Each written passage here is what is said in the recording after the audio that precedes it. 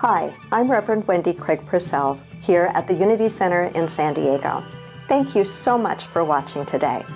If you'd like to support the work that we do here, please consider making a contribution. Go to our website. It's easy to do. Thank you in advance for that contribution. We've been on a journey together for the last few weeks, a journey in which I've shared with you some guiding principles. We started with the idea of questioning the status quo as an important spiritual guiding principle, where we do not settle for things when they are wrong, that we stand for what is right, and that we have boldness and courage to work for what is right. We talked about the importance of confidence with humility, confidence with the teachable energy, that we trust that we are capable of so much more than we've ever attempted to do. And we can trust in that because we know that there is a presence and a power of God within each and every one of us. And then last week we looked at the importance of remaining a student always, and that's a certain attitude, a certain mindset with which we choose to approach one another and in which we choose to approach life, that we recognize that there is always the opportunity for us to learn and grow. And we may not always like the lesson, and we may not always like the teacher that it's coming through, but that doesn't change the fact, the truth, that there's always yet more for us to learn and to become. And today I want to wrap up this series with the idea of beyond myself. Beyond myself. Say that with me. Beyond myself. Beyond myself. Our mission in this center is transforming lives and healing our world. And we look at both of those as equally important and as actually being a continuum. That most of us come into this teaching because there's something that doesn't feel quite right in our lives or in our relationships, and we're looking for answers. We're looking for a way to grow. We're looking for a way to create a happier, better life for ourselves. But our teaching cannot and must not end there. For our teaching isn't just about getting our lives together and getting our lives to work better. It is also to grow into a greater appreciation of the truth that we are in this together, and that together we can help truly to heal the world. And that's what Beyond Myself is all about. Beyond myself, beyond just me, there is this whole world of humanity of which I am a part and which I need to keep my mind and my heart open to. To live one's life from the place of beyond oneself is to be a beneficial presence in the world. To be a beneficial presence in the world. Say that with me. To be a beneficial presence in the world. As simple as that. As simple as that, to be a beneficial presence in the world. To me, that involves at least these three things. I'm going to tell you what they are, and then we'll explore them together a little bit more deeply. To be a beneficial presence in the world, to live beyond oneself, means I live ethically. It means I expand my circle of compassion and service beyond just me and my family. And it means that I take the long view, the long look. So let's go into these a little more deeply first. So the starting point for Beyond Myself is a commitment to live one's life ethically. Ethically. I don't think we emphasize that enough in our world today. The importance of living life ethically. What does that mean, to live life ethically? We can look at some of the ancient religions and see in the heart of Buddhism the idea of impeccable living. To live ethically is to be impeccable in thought, to be impeccable in word, to be impeccable in action. To be impeccable in thought, in word, in action, to live ethically. What does it mean to be impeccable in thought? I think in part it means that it is safe for people to walk through the corridor of your mind without you judging them, right? Wouldn't it be horrifying if every thought we think were broadcast for all the world to hear? Oh my! Oh, I'm awfully glad we don't have that kind of technology yet. However, In some sort of way, we do, in that the thoughts that we hold predominantly in our mind individually and as a race cannot help but get expressed in form in the world. And so it's not broadcast for all the world to hear so much as it is broadcast for all of us to see and to actually live in. So working at the level of our thought is a piece of living more ethically. Jesus talked about the importance of consciousness and talked about the importance of thought. He said, it's not enough just not to commit adultery. He was using this as an example. He says, if you look with lust at a woman, you have already committed adultery. I don't think he was speaking only of the idea of adultery. I think what he was speaking to is far deeper and more important and pervasive, in that we must continue to work at the level of consciousness, not just behavior, but consciousness. To live ethically is to be impeccable in our word, to be honest, to be impeccable with our word. In the 3,000-year-old Hindu Vedas, sacred speech was seen as a primal force. Sacred speech. I love one of the practices that comes out of the Quaker teaching, and that when Quakers gather in a meeting, they don't call them Sunday services, they're meetings, and when they gather in a meeting, anybody can speak as long as when you speak, you are improving upon the silence. Take that in for a moment. It might become a more quiet world, right? If we only spoke when we could improve upon the silence. And to me, any honest speech, any sacred speaking improves upon the silence. And then it's to be impeccable in our actions. Impeccable in our actions. The 2,400-year-old physician's oath begins with the idea, first do no harm. First, do no harm. What a different world we would be creating, right? In our homes, in our communities, in our schools, in our businesses, if we held ourselves to this high ethical standard.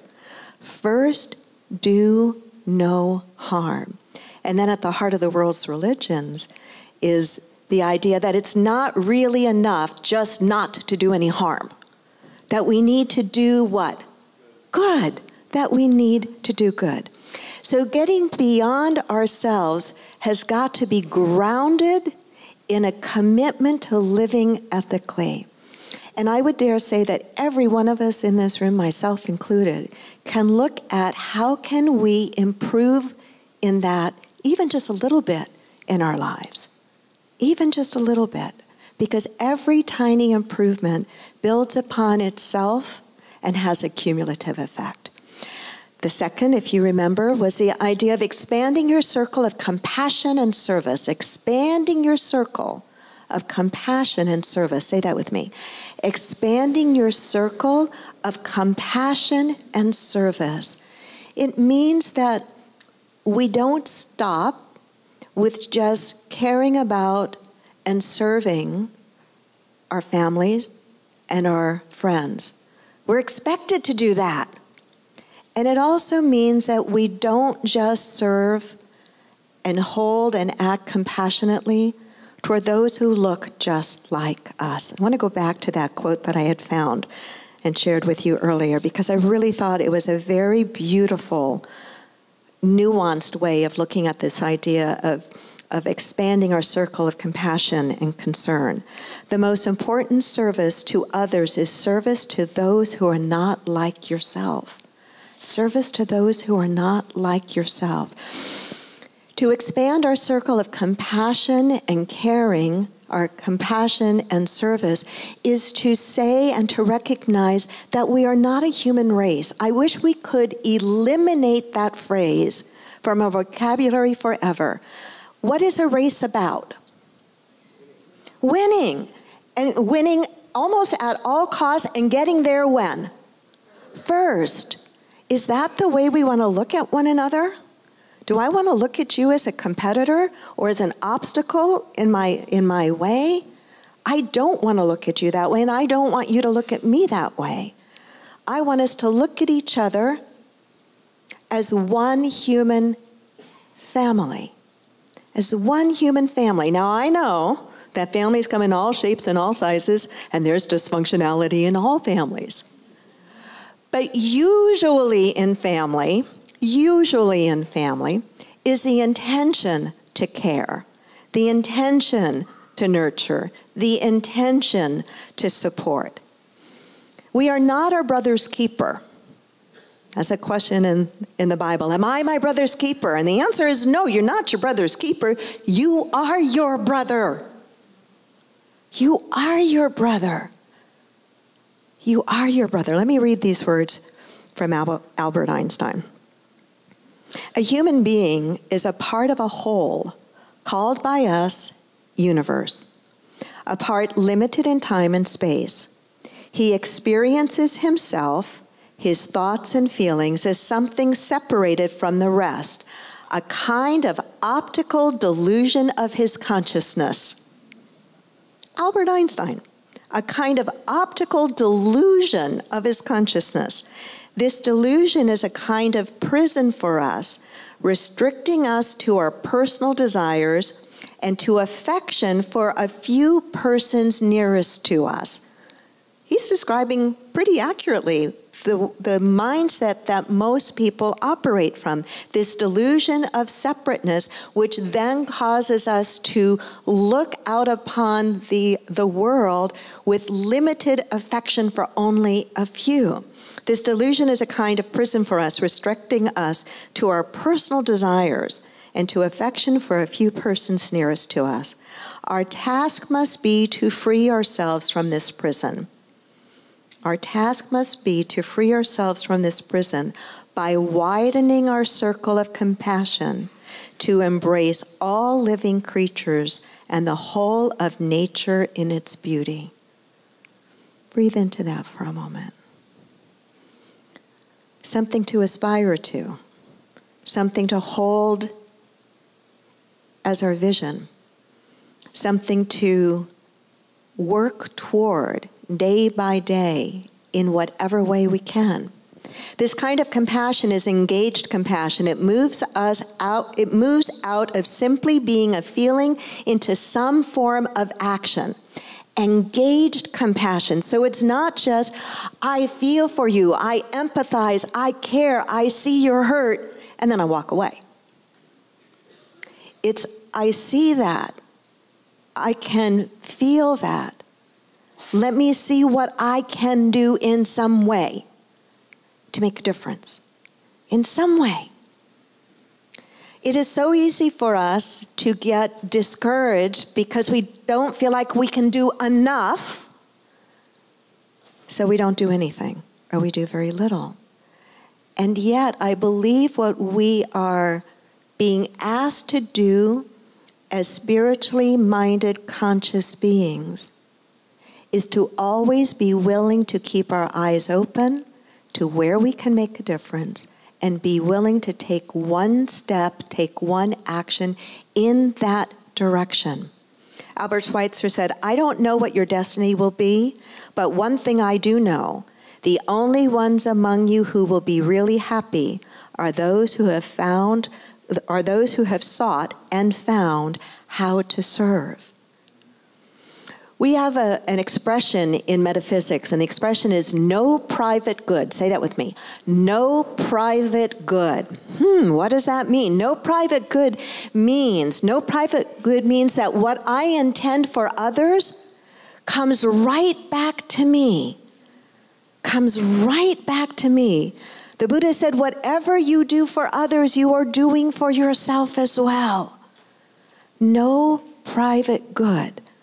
When I extend myself in action or kindness or compassion to another, I'm not in any way depleting myself. I am experiencing the very thing that I am attempting to share. I can't hold a prayer of loving kindness for you without being benefited myself in the process, even though that's not the motivation. The Dalai Lama referred to that as enlightened selfishness. It is. It really is. When we keep our hearts open to one another, when we are willing to be the eyes and the ears and the hands of God, of Spirit, to say yes to however we can make a difference right where we are, when we are willing to do that, we are engaging actually in enlightened selfishness. Here's what I know about active compassion. Number one, when done from a pure heart, you will always receive more than you give. Always receive more than you give. Number two, what I know is it isn't about having enough time as much as it is about having a big heart. Breathe into that one, because there's a lot of truth to that. It is not as much about having enough time. It's about having a big heart. Number three, the world needs you and the difference that you have to make. I'm so glad that we're not the same.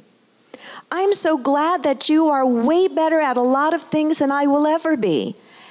And the reverse is also true. I'm so glad that what breaks my heart open and makes me feel sad when I look at the world may not be the same thing that breaks your heart open and makes you feel sad when you look out on the world.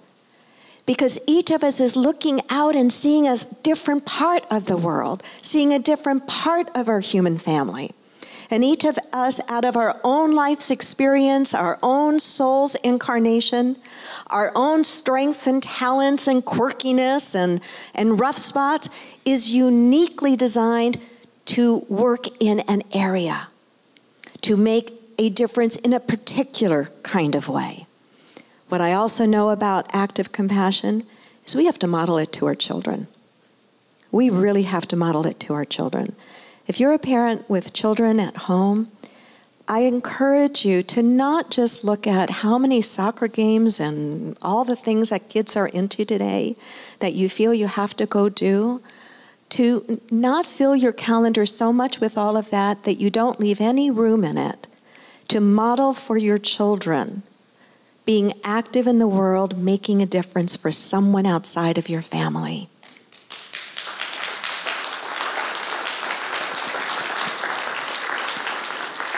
We can't expect them to do it if they don't see us doing it. If they don't see us saying, I'm going to turn off the television, I'm going to say no to that activity. Yeah, that activity may be important, but I want you to know that making a difference in the world is important. And I want you to see that mom, that dad is doing that as well. And what I know about active compassion is until you consistently practice rendering genuine spiritual service, you'll never feel fulfilled. You'll never feel fulfilled. And then the third, I said it's about living ethically. I said it's about expanding your circle of compassion and service. And third, it's about taking the long view. Say this with me. Taking the long view. Together? Taking the long view. I remember, I believe it was at an Association for Global New Thought conference years and years ago, and I believe it was an indigenous member who was giving a speech where I first heard these words. The person was quoting the great law of the Iroquois Nation, and the person said these words: "In every deliberation, we must consider the impact on the seventh generation, even if it requires having skin as thick as the bark of a pine tree." In every deliberation, we must consider the impact on the seventh generation. Think about that for a moment. What that means is that we are thinking about how our actions impact lives that we will never directly connect with. It means that we are putting aside what might be a quick win, whether we're talking financially, environmentally, or any other way.